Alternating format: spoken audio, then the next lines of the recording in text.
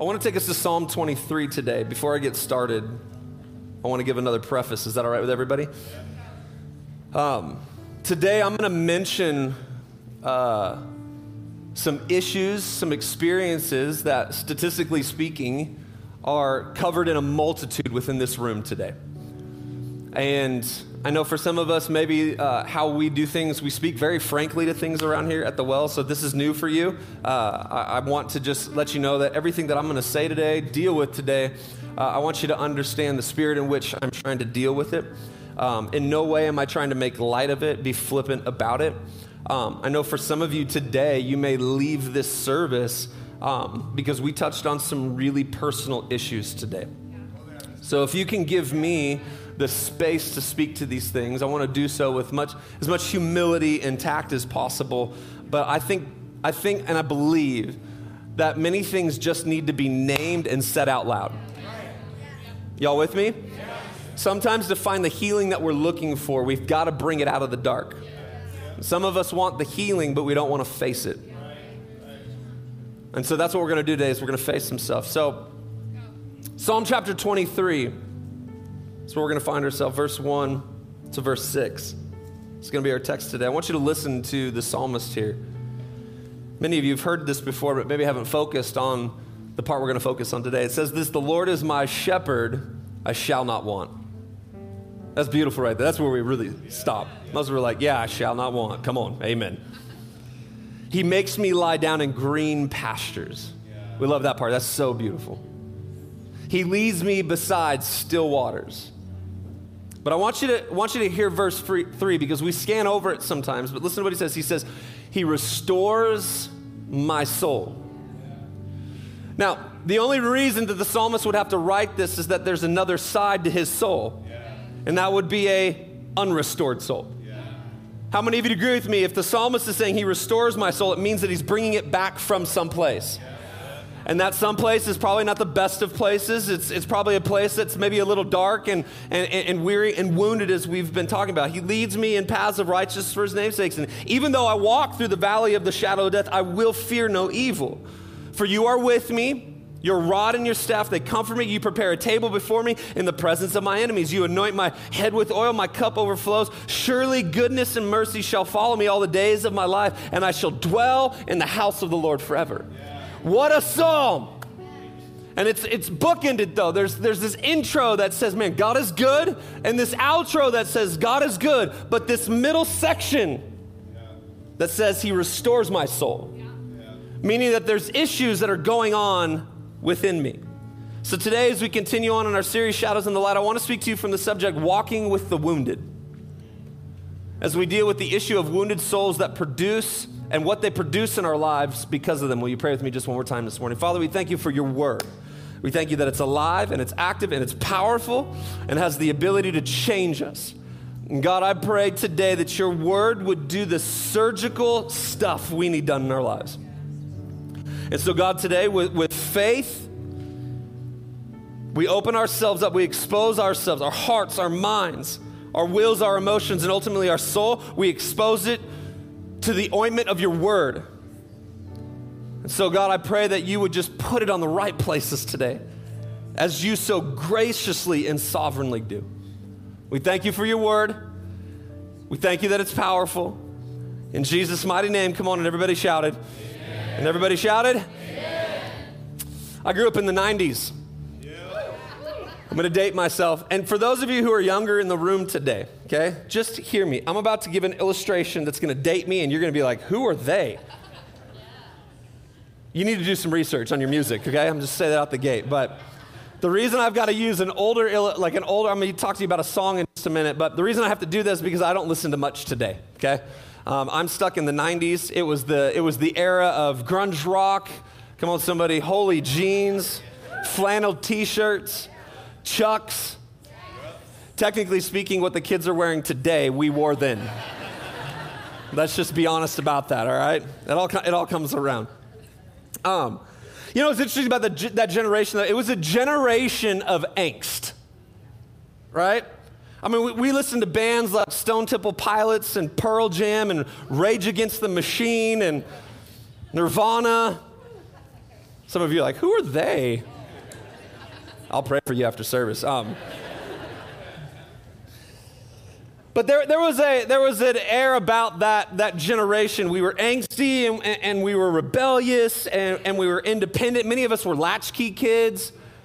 And so for a lot of us, we took refuge in our music. Come on, how many of you agree with me that it's something that every generation has done? They've taken refuge in their how many of you have taken refuge in your music before? All right?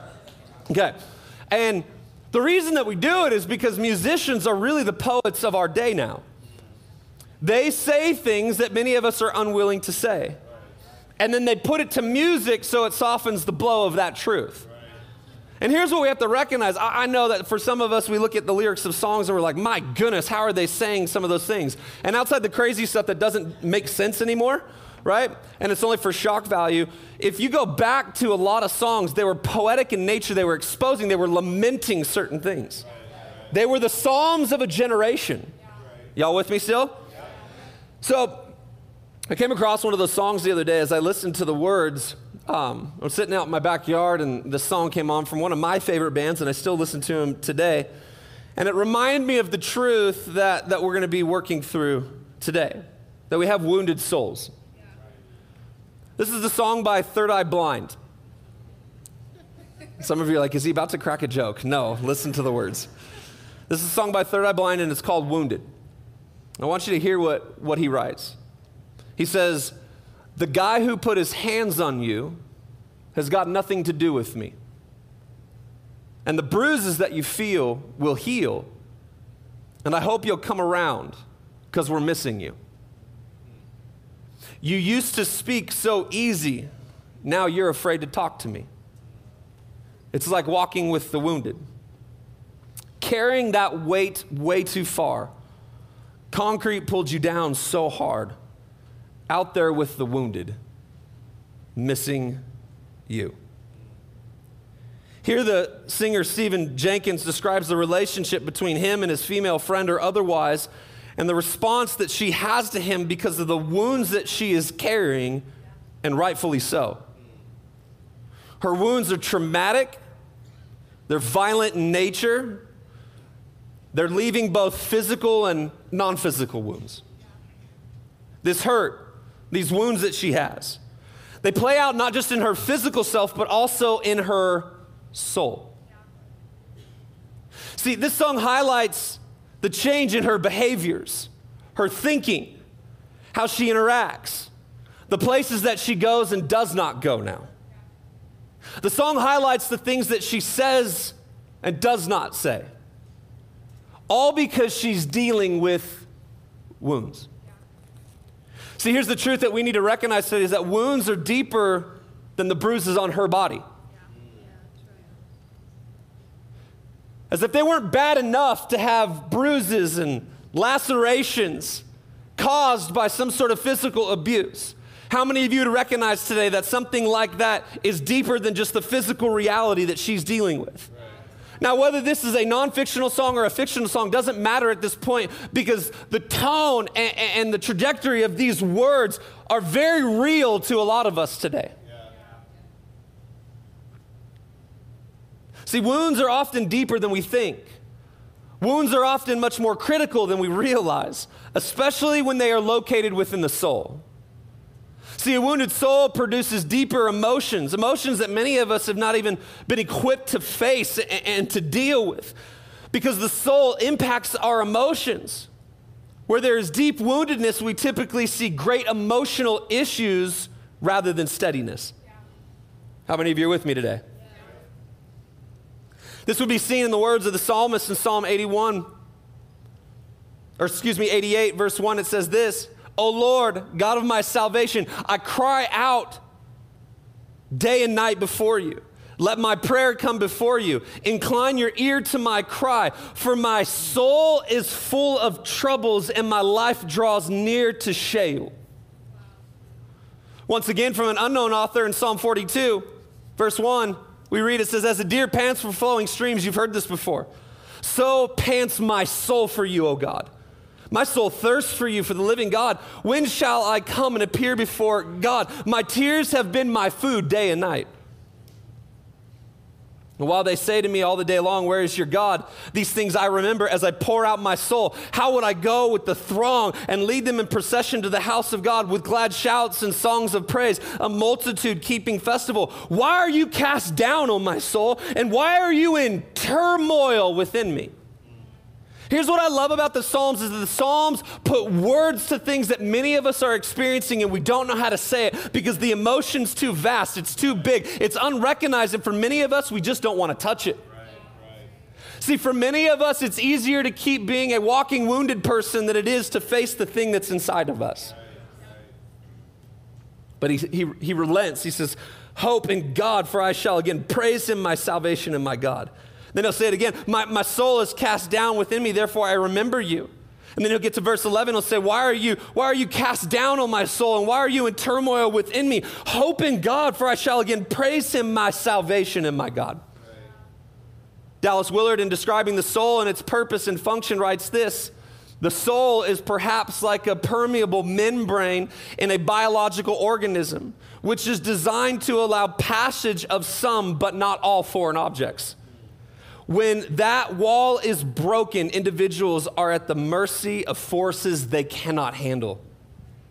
In other words, as we talked about last week, if this is our soul, this net represents our soul, and it's keeping our mind, our will, and our emotions integrated, intact, it's kind of like a filtration system. It has the ability to allow things in that are okay to get in, and maybe it doesn't stop everything but the little things, but for many of us, we've got massive gaps in here. This net right here has been torn to shreds, and if I were to take a pair of scissors and cut this, that represents many of our souls, and we wonder why our mind and our will and our emotions are everywhere. It's a filtration system. Many of us are engaging in the game of life unprepared at a soul level to experience what we are and will experience in life. Many of us are playing the game of life with a soul incapable of filtering the offense and the rejection and the hurt and the pain and the words and the actions and the injustice and the unfairness and the darkness and the temptation and the grief and the loss and the incongruence of the world that we exist in. Think about that. That's all in our world right now, and we walk around. Whee! You ever noticed that before? How many of you would agree with me? That's a lot to face on a daily basis. Let me just tell you what the world looks like again. Filtering offense. Come on, how many of us have been there before? Rejection, hurt, pain, words, actions, injustice, unfairness, darkness, temptation, grief, loss, and incongruence. Everywhere. And we step out every single day and we put our souls at the mercy of that stuff. And so we need them intact more than ever if we're going to wander through this life. Doing what God has called us to do. Now, if we're honest, being told that our soul is wrecked and ruined is an offensive proposition, isn't it? Not many of us like to be told that. Some of you don't like me right now. You're like, when's this service over? See, we don't like to be told that there's something wrong with us, right? Especially those of us who would call ourselves accomplished, articulate, social, educated, and generally advanced in certain areas of our life, and just specifically, awesome. No one likes to be told that. You're like, I don't know if you know me, but I'm kind of awesome. The truth is that one of the greatest reasons that we do not like to deal with the woundedness of our soul is that we pride ourselves on having it all together. See, it's easy to judge those whose lives are actively falling apart. But it's a lot more difficult to assess someone walking while they're wounded.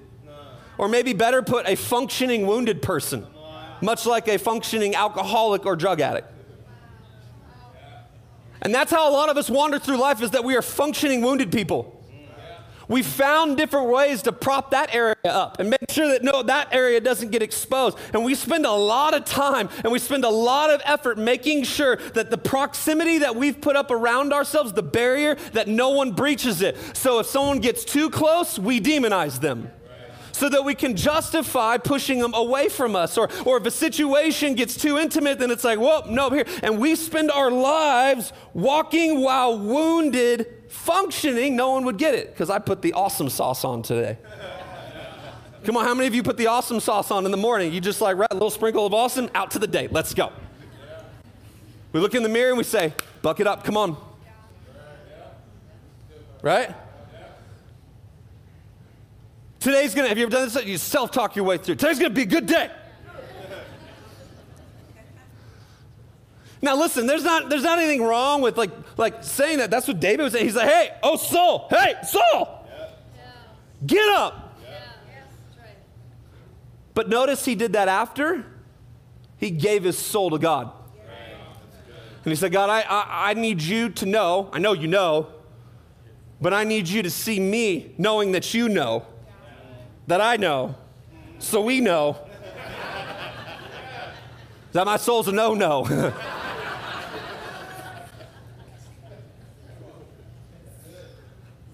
Honestly, this is the space that many of us operate in. We've gotten pretty efficient at covering up, faking it, projecting, moving through life in such a way that would convince others and even ourselves that we're okay. And both the truth is that we are wounded, and the sooner that we acknowledge it, the sooner we can heal.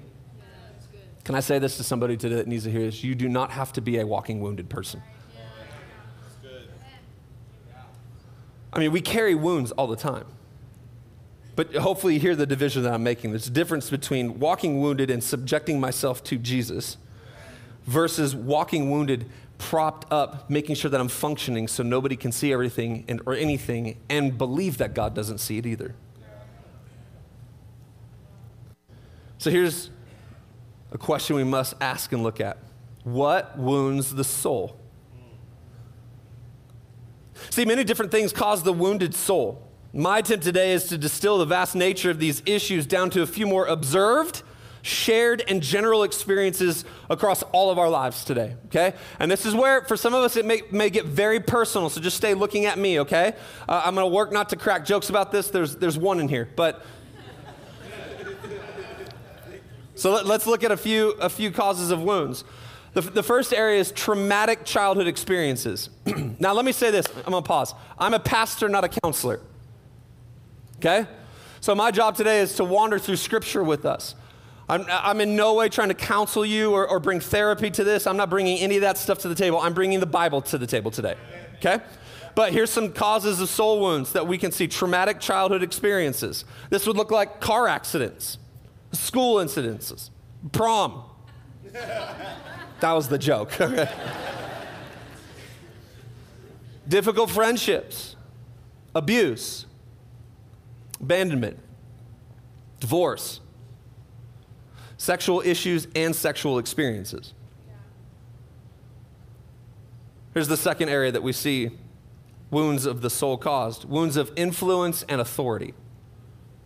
These would be mentors, parents, bosses, spiritual leaders, teachers, coaches. Here's the third area, relational woundedness. These are wounds that are developed in various relationships. If on a scale of 1 to 10, they could sit at 1, and some of them being 10, just outrageous. Divorce, breakups, betrayal, gossip. Here's the fourth area, wounds of perpetration. These ones are big, they're hard. Rape, assault, racism, bullying, neglect. These are things that are done to you. Y'all with me? Yeah. But then there's another area that many of us don't talk about, we have to bring to the light, is woundedness of self or sin. Self-inflicted wounds. Yeah. This is an important one to examine because the impact of sin is often skirted around and minimized in our lives and our souls. You see, there's a difference in talking about the wounds that we have suffered, they've been done to us, versus talking about the evil that is in us and the wounds that we've caused to ourselves. Concerning this issue, listen to what Dallas Willard writes. He says, our social and psychological stand helpless before the terrible things done by human beings. But the warpedness and wrongness of the human will is something we cannot admit into serious conversation within the world that we live. We are like farmers who diligently plant crops but cannot admit the existence of weeds and insects and can only think to pour more fertilizer on it. In other words, he's saying is that we have a tendency to cast all the blame and never take responsibility for this area of woundedness in our lives. See, we've got to face this thing. And the reason that I'm spending more time on it, a lengthier amount of time on it, is because it's much easier to actually, please hear me, my heart when I say this. It's much easier to deal with the things that have been done to us than to self-actualize and go, I've done some stuff to myself. And I totally get that. I've got a laundry list of things that I can blame on people. Right? Come on, how many of you have that list? Let's just be therapy in church today. No one wants to lift their hands right now. Come on, how many of you know, I've got some things in my life that I can blame on people? We all have that. But how many of us have written down the list that I can blame on myself? And go oh, I did that. Listen to how Paul the Apostle would put it when writing to the Ephesian church. In Ephesians chapter 4, verse 17, he says, therefore I say this and testify in the Lord, you should no longer walk as the Gentiles do in the futility of their thoughts. They were darkened in their understanding, excluded from the life of God because of the ignorance that is in them and because of the hardness of their hearts. They became callous and gave themselves over to promiscuity for the practice of every kind of impurity with the desire for more and more. Here's what we end up doing. We end up using the woundedness done to us to justify the woundedness done through us. Can we go there today? Is that all right, church? Like I said, we're going to talk about some hard things. Next weekend, everybody shout next weekend? We're going to talk about 5 of you are I don't know if I'm coming back. Next weekend, we're going to talk about how we restore healing to the soul. Today is going to leave us in some tension, but we have to face it. Everybody turn to your neighbor and say, we're facing it. What happens is when we become the curator, if we do this, if we live this type of life, we end up becoming the curator of our own broken cycles, shame, and destruction. And we do this in the name of the wounds that we received, failing to realize that we are one of the greatest perpetrators against ourselves. Here's the truth that I want us to hear today. We can't always help what is done to us, but we can help what happens through us. The 4th century priest Chromatius of Aquila once said, the wounds and the passion of the Lord were the remedy that healed humanity. In fact, illness of the soul are not healed by the medical arts, but only by the grace of Christ. The fever of sin and the wounds of guilt are sickness of the soul, which do not enter the body from the outside, but from within the soul. These wounds of the soul are not healed by human beings, but by God. Not by the incision of an earthly knife, but by the sword of the divine word that penetrates into the depths of the soul. It's a 4th century priest. See, the ruined soul is to only be healed in and through Jesus. Is there an amen in church today? But how do we know? That's the question I've been asking myself. How do I know if I've been pouring awesome sauce on myself for the past few years? How do I know something really going on? How do I know if I have a wrecked and ruined soul? So I want to look at some indicators today. We got to points this week, guys. Some indicators that we may be dealing with a soul that has gone without care and is on the verge of ruin or in a place of significant woundedness. Y'all ready? Yeah. Here's the first thing. Write it down. Number 1. Everybody shout number 1. Yeah. First indicator is a ruined soul develops cynical eyes. A ruined soul develops cynical eyes.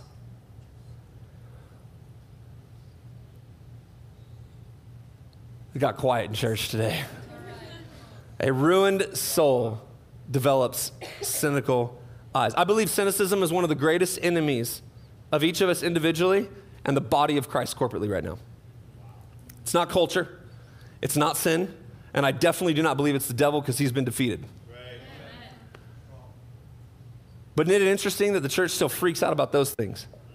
We're wilding out because we think culture's changing so much. And that's like scary. There's some things going on. We should deal with it for sure. But that's not the greatest enemy to the church. The devil is not the greatest enemy to the church. He's an annoying gnat. But he's been defeated. So that's why I say gnat. One of the greatest enemies to the church actually comes from the inside of the church. And that is its people developing cynical eyes because of wounded souls. In the dictionary, we are told the definition of cynical is this. Listen, believing that people are motivated purely by self-interest, we're distrustful of human sincerity, and we are distrustful of integrity. That's the definition of cynicism. And sure, I get it. Some people are generally driven by self-interest and have a nefarious will.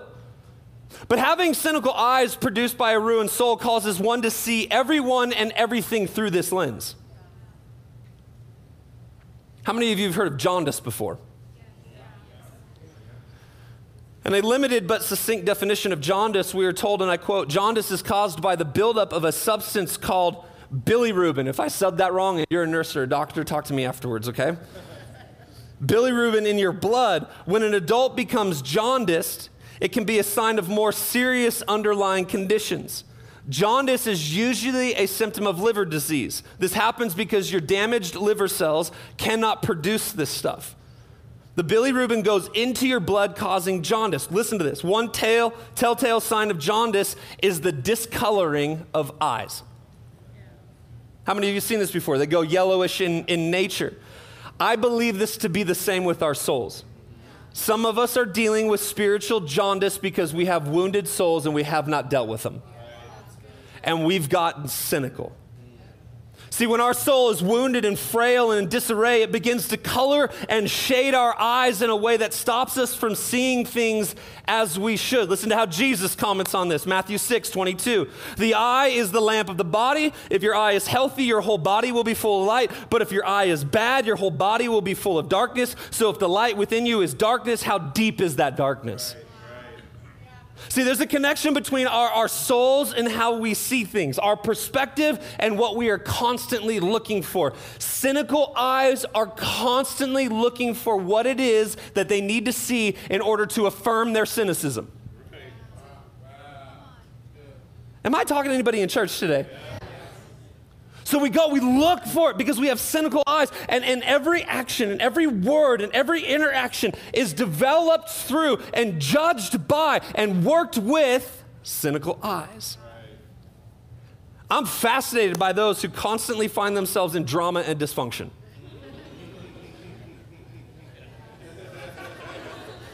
You ever said that before?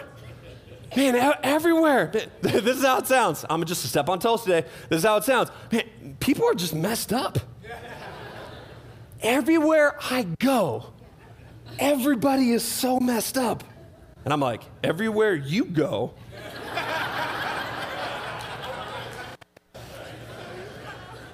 We got to look at a common denominator here. I mean, you got some jaundice going on.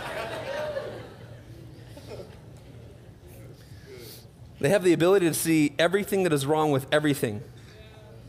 You ever met that person before who has the cynical eye? Everybody look forward. Don't look at your neighbor. Everything is bad. Everyone is bad. Every person is out to get them. Right? They're the ones that walk into an ice cream shop. 31 flavors. All of them are bad. You ever met that person? We need to leave. They don't have anything I like here. See, there's a connection between our souls and how we see things, our perspective. Let's push it a little bit further. I humbly submit these to you today. Every man is bad. Every woman is bad. Every leader and authoritative figure is bad. Every boss and upline, bad.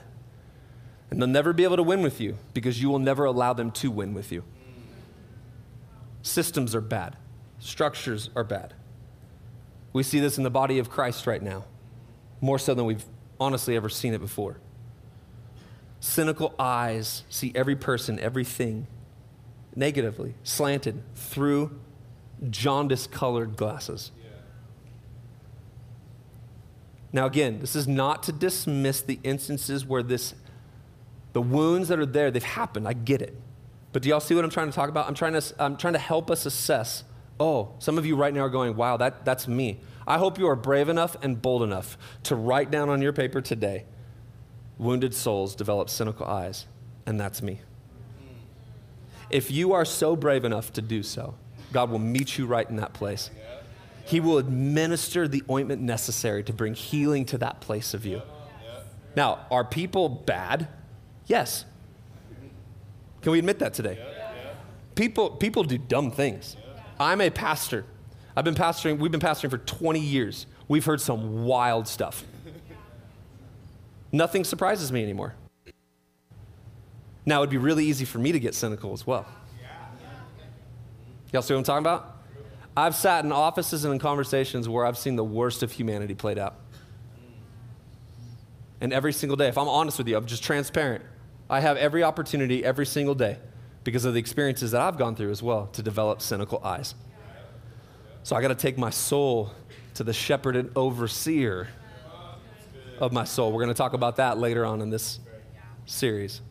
So I'm not dismissing the abuse. I'm not dismissing the stuff. I'm not dismissing the wounds. I'm just simply saying this is what happens when we allow these wounds to play out in our lives.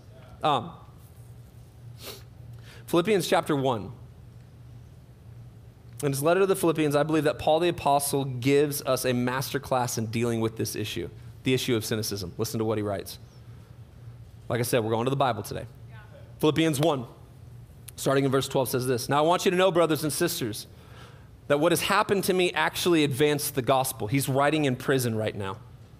So that it has become known throughout the world, the whole imperial guard, and to everyone else that my imprisonment is because I am in Christ. Most of the brothers have gained confidence in the Lord from my imprisonment. Imagine being Paul and writing that assessment. Now that I'm in jail, people got bold. Fantastic. Most of the brothers have gained confidence in the Lord from my imprisonment and dare even more to speak the word fearlessly. If I'm Paul, I'm sitting there going, really? It took my imprisonment to get you guys emboldened? Awesome. To be sure. Now he's dealing with an issue that had come up amongst the brothers as they were assessing why, the motive behind people doing things. He said, to be sure, some preach Christ out of envy and rivalry, but others out of goodwill.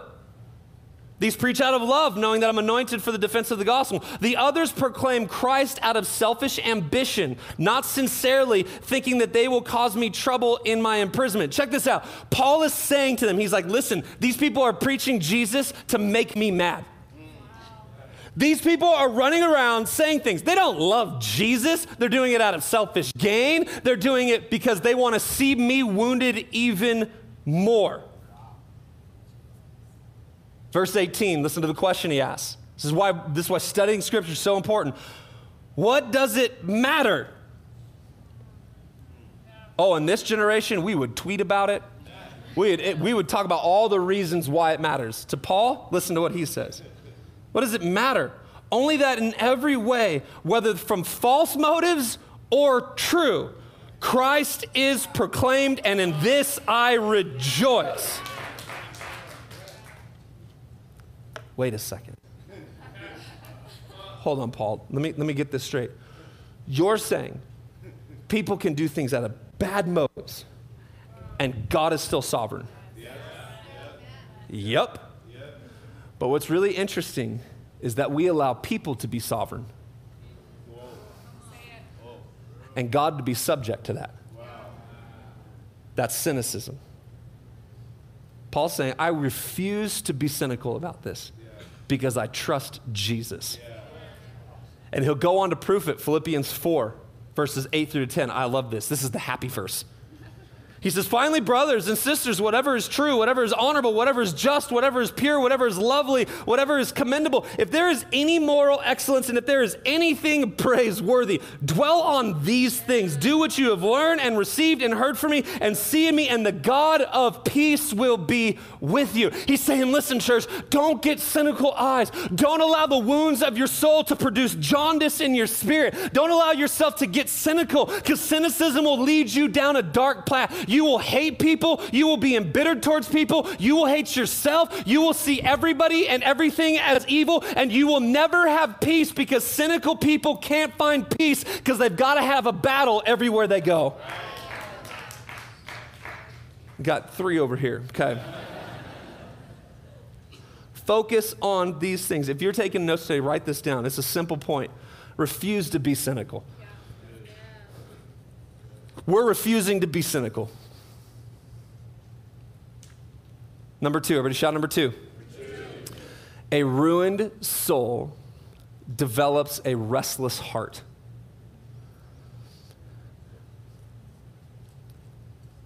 In his work Confessions, the great theologian St. Augustine of Hippo, or as most of us know him as Augustine, writes about what he would define as his restless heart. While a devoted Christian mother raised Augustine, he would spend over a decade participating in what would be best described as a heretical offshoot of the Christian faith, in what would be even more described as a crisis of faith. Augustine would be confronted with the truth of Scripture, which would culminate in his baptism in 387 by Ambrose, the Bishop of Milan. He would return to his place of birth and heritage, North Africa, where he would be Bishop of Hippo until his death in 430. Speaking to the woundedness of his soul and the restlessness of his heart, this is what Augustine would write. Thou hast made us for thyself, O Lord, and our heart is restless until it finds its rest in thee. See, we do not have to look far across the landscape of humanity to see a hyper-obsessed, chronically tired, chemically dependent collection of people who with weary eyes are looking for that next thing to help them appease the restlessness of their heart. The restless heart is the heart that cannot find stillness and peace. It is the heart that is constantly trying to fill a void, a hole, if you will. It's the heart that can't settle. It's the heart that's distracted. It's the heart that has no allegiances. Matthew chapter 13, Jesus writes this. Jesus says this, on that day, Jesus went out of the house and was sitting by the sea. Such large crowds gathered around him that he got into a boat and sat down while the whole crowd stood on the shore. Y'all with me still this morning? Is this all right with everybody? Then he told them many things in parables, saying, consider the sower who went out to sow. As he sowed, some seed fell among the path. Birds of the air came and devoured them. Other seed fell on rocky ground where it didn't have much soil, and it grew up quickly since the soil wasn't deep. But when the sun came up, it was scorched, and since it had no root, it withered away. Other seed fell among the thorns, and the thorns came up and choked it. Still other seed fell on good ground. Someone shout, good ground. Good ground. And it produced fruit. Jesus is going to go on to explain the parable in Matthew chapter 13, verse 22. This is what he says. Now the one sown among the thorns, listen to this, listen to his words. This is the one who hears the word, but the worries of this age and the deceitfulness of wealth choke the word and it becomes unfruitful. So Jesus defines what's happening in many of our hearts. And for some of us, we don't deal with cynical eyes, right? You are a Lego figure from that movie. Everything is awesome. You see every person as awesome. You see every situation as great. So awesome. You don't have cynical eyes today, but maybe you have a restless heart. Yeah.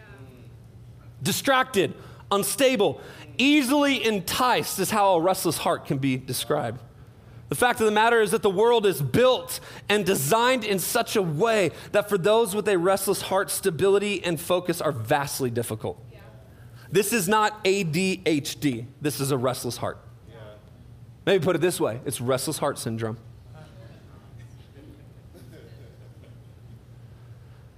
I want you to hear this. Let's take the temperature of the culture.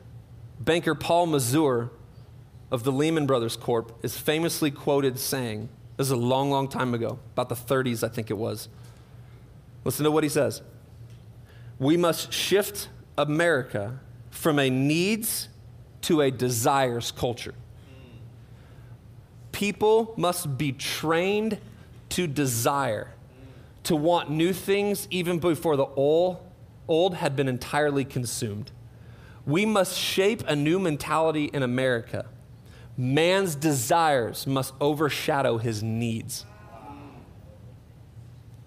This is a banker for the Lehman Corporation. Consumerism. During this cultural renovation that was taking place, which has put us on the trajectory that we are currently on now as our culture, this is what President Hoover at the time would be quoted as he's lauding this new era and the group of advertisers and public relations men that were forming this reality. He would be quoted saying this: "You have taken over the job of creating desire and have transformed people into constantly moving happiness machines." Listen to what he says: machines, which have become the key to economic progress. You and I are machines in the world that we live in. We're a commodity that's enticed. Listen, I'm not a pessimistic person, but if we're going to be intellectually honest today, we have to stop and recognize that culture, society, and consumerism have found a way to monetize the wrecked nature of our souls and capitalize on the subsequent restlessness of our hearts. How do we monetize the brokenness of their souls? And we did it. And then we created an app for it. Come on, somebody, how many of you would agree with me? There's an app for everything. Now there's an app for the attention of your soul. And the more wrecked and ruined that our soul is, man, the more restless our heart gets. I need this, right? And I want this, and I can't make a commitment because something better might come along. Some of you ladies will not sign up for Tribe one night because you're waiting for the Friday invite. It's on Wednesday, so wait for your Friday invite.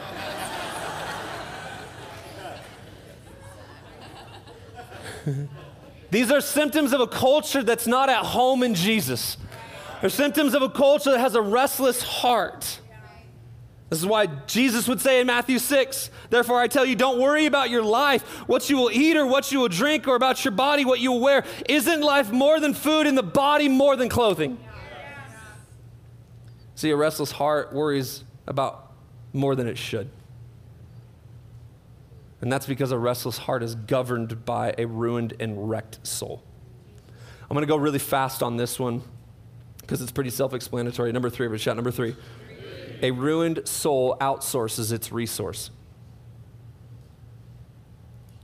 If you go back to Matthew chapter 11, 28 through 30, this is what we read last week. Jesus says, "Come to me, all of you who are weary and burdened, and I'll give you rest. Take up my yoke and learn from me because I'm lowly and humble, and you will find rest for your souls." See, outside of Jesus telling us that in him we find rest for our souls, this piece of scripture deals with the resourcing of our lives. Simply put, if you and I aren't careful, our wounded soul will cause us to look for resourcing that is outside of Christ, outside of us, rather than finding it in Jesus. Here's the question. I have a question for this one. Write this down if you're taking notes today. Where are you finding the resource for your life? Dallas Willard says this: desire is infinite partly because we were made by God, made for God, made to need God, and made to run on God. We can be satisfied only by the one who is infinite, eternal, and able to supply all of our needs. We are only at home in God. When we fall away from God, the desire for the infinite still remains. Have you ever seen that before? Yeah. Felt that before? But it's displaced upon things that will certainly lead to destruction. I may just need to be an old-time preacher to say, the world cannot give you what you are looking for. There's some theology that was said many, many years ago that is absolutely correct. And many of us are wandering around like Bono singing the U2 song, "I Still Haven't Found What I'm Looking For." Number 4. The last one. Everybody shout number 4. This one's tough. A ruined soul uses the body as an anesthetic. The ruined soul uses the body as an anesthetic. Listen to 1 Corinthians 6, verses 18 to 20. Paul's going to be dealing with sexual immorality, but there's a lot more to this, but listen to the pointedness of the scripture. He says this: "Flee sexual immorality. Every other sin a person commits is outside the body, but the person who is sexually immoral sins against his own body. Don't you know," here it is right here, "don't you know that your body is a temple of the Holy Spirit who is in you, whom you have from God? You are not your own, for you were bought at a price. So glorify God with your body." One more quote.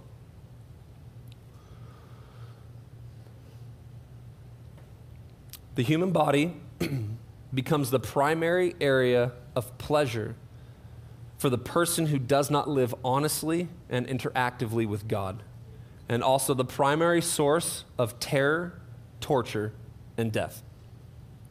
So it is an obvious thing to turn to for those who worship and serve, as Romans would tell us, the creature rather than the creator.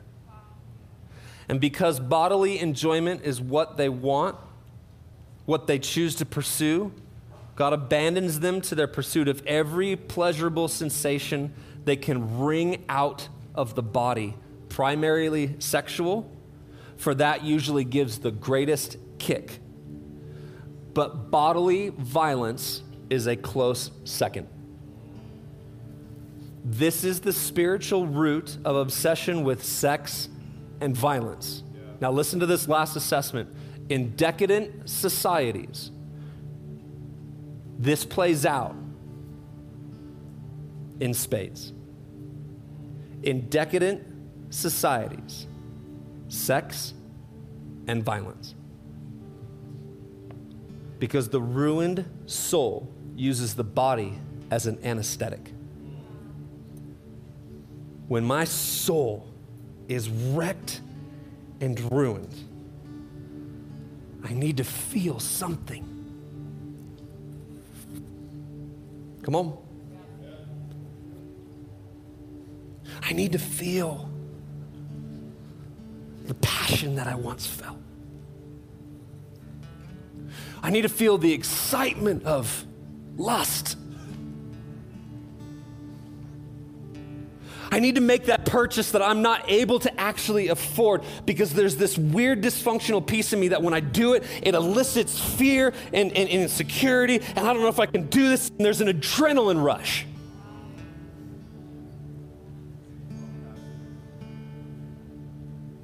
I know that these drugs destroy me,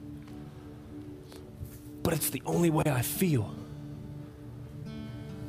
And just one more time, just one more time, then I'll get it straight. But here's the thing, when my soul's not intact, I need the kick.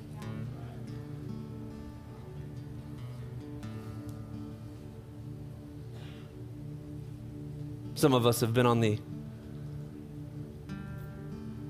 verge of an affair that you never participated in, but you got up to the line. Why? Because it made you feel something.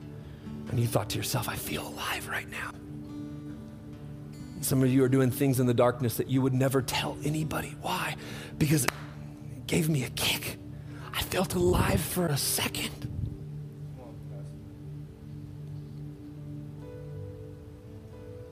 And here's the thing, this is what it means to look for the living amongst the dead. That outside of Christ, church, you have to realize that we are walking wounded. We are walking dead men and women. And I'm not trying to get overly depressive today and dark today, but we have to recognize this in order to be able to turn and see what is offered to us in and through Jesus.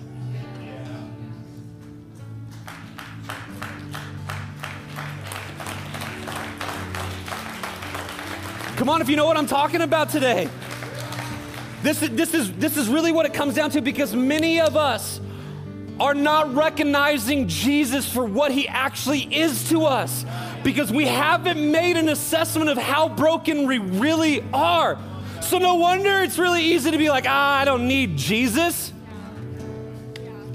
We don't. If we think everything that we do is awesome and I've got it all together and I'm impenetrable and I've got my force field up, of course we don't need Jesus. So we'll come to church as well, because there the music gets me and I feel a little alive for a second. But I'm going to walk right out of the doors and I'm going to go back to every vice, and I'm going to go back to every broken relationship, and I'm going to go back to every fearful area that I live in. I'm going to crawl back to the dark places of the world that I live in.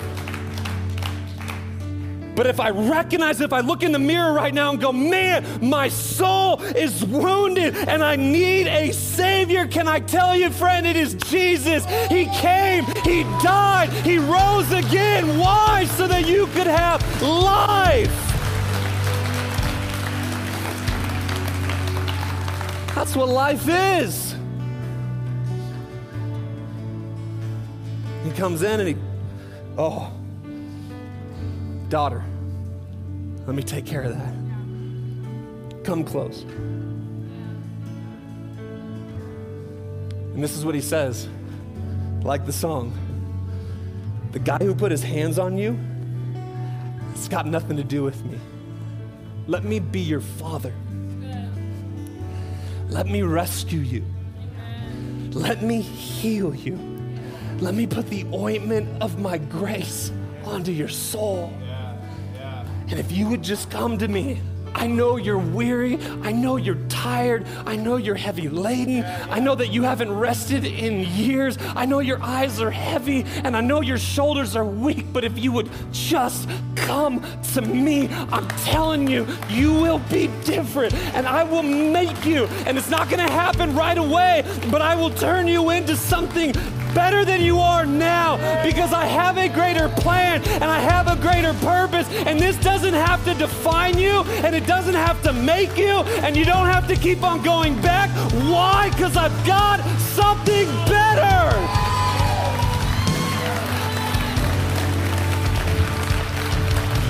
Come on, his name is Jesus. He's not a fairy tale. He's not a soothsayer. He's not a magician. He is God Almighty.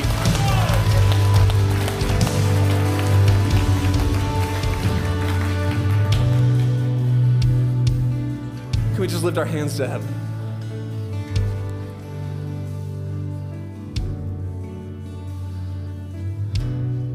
Jesus,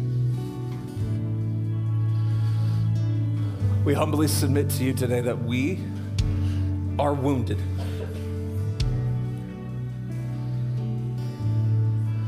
And so we give it to you today. We say, have your way. Work in our souls.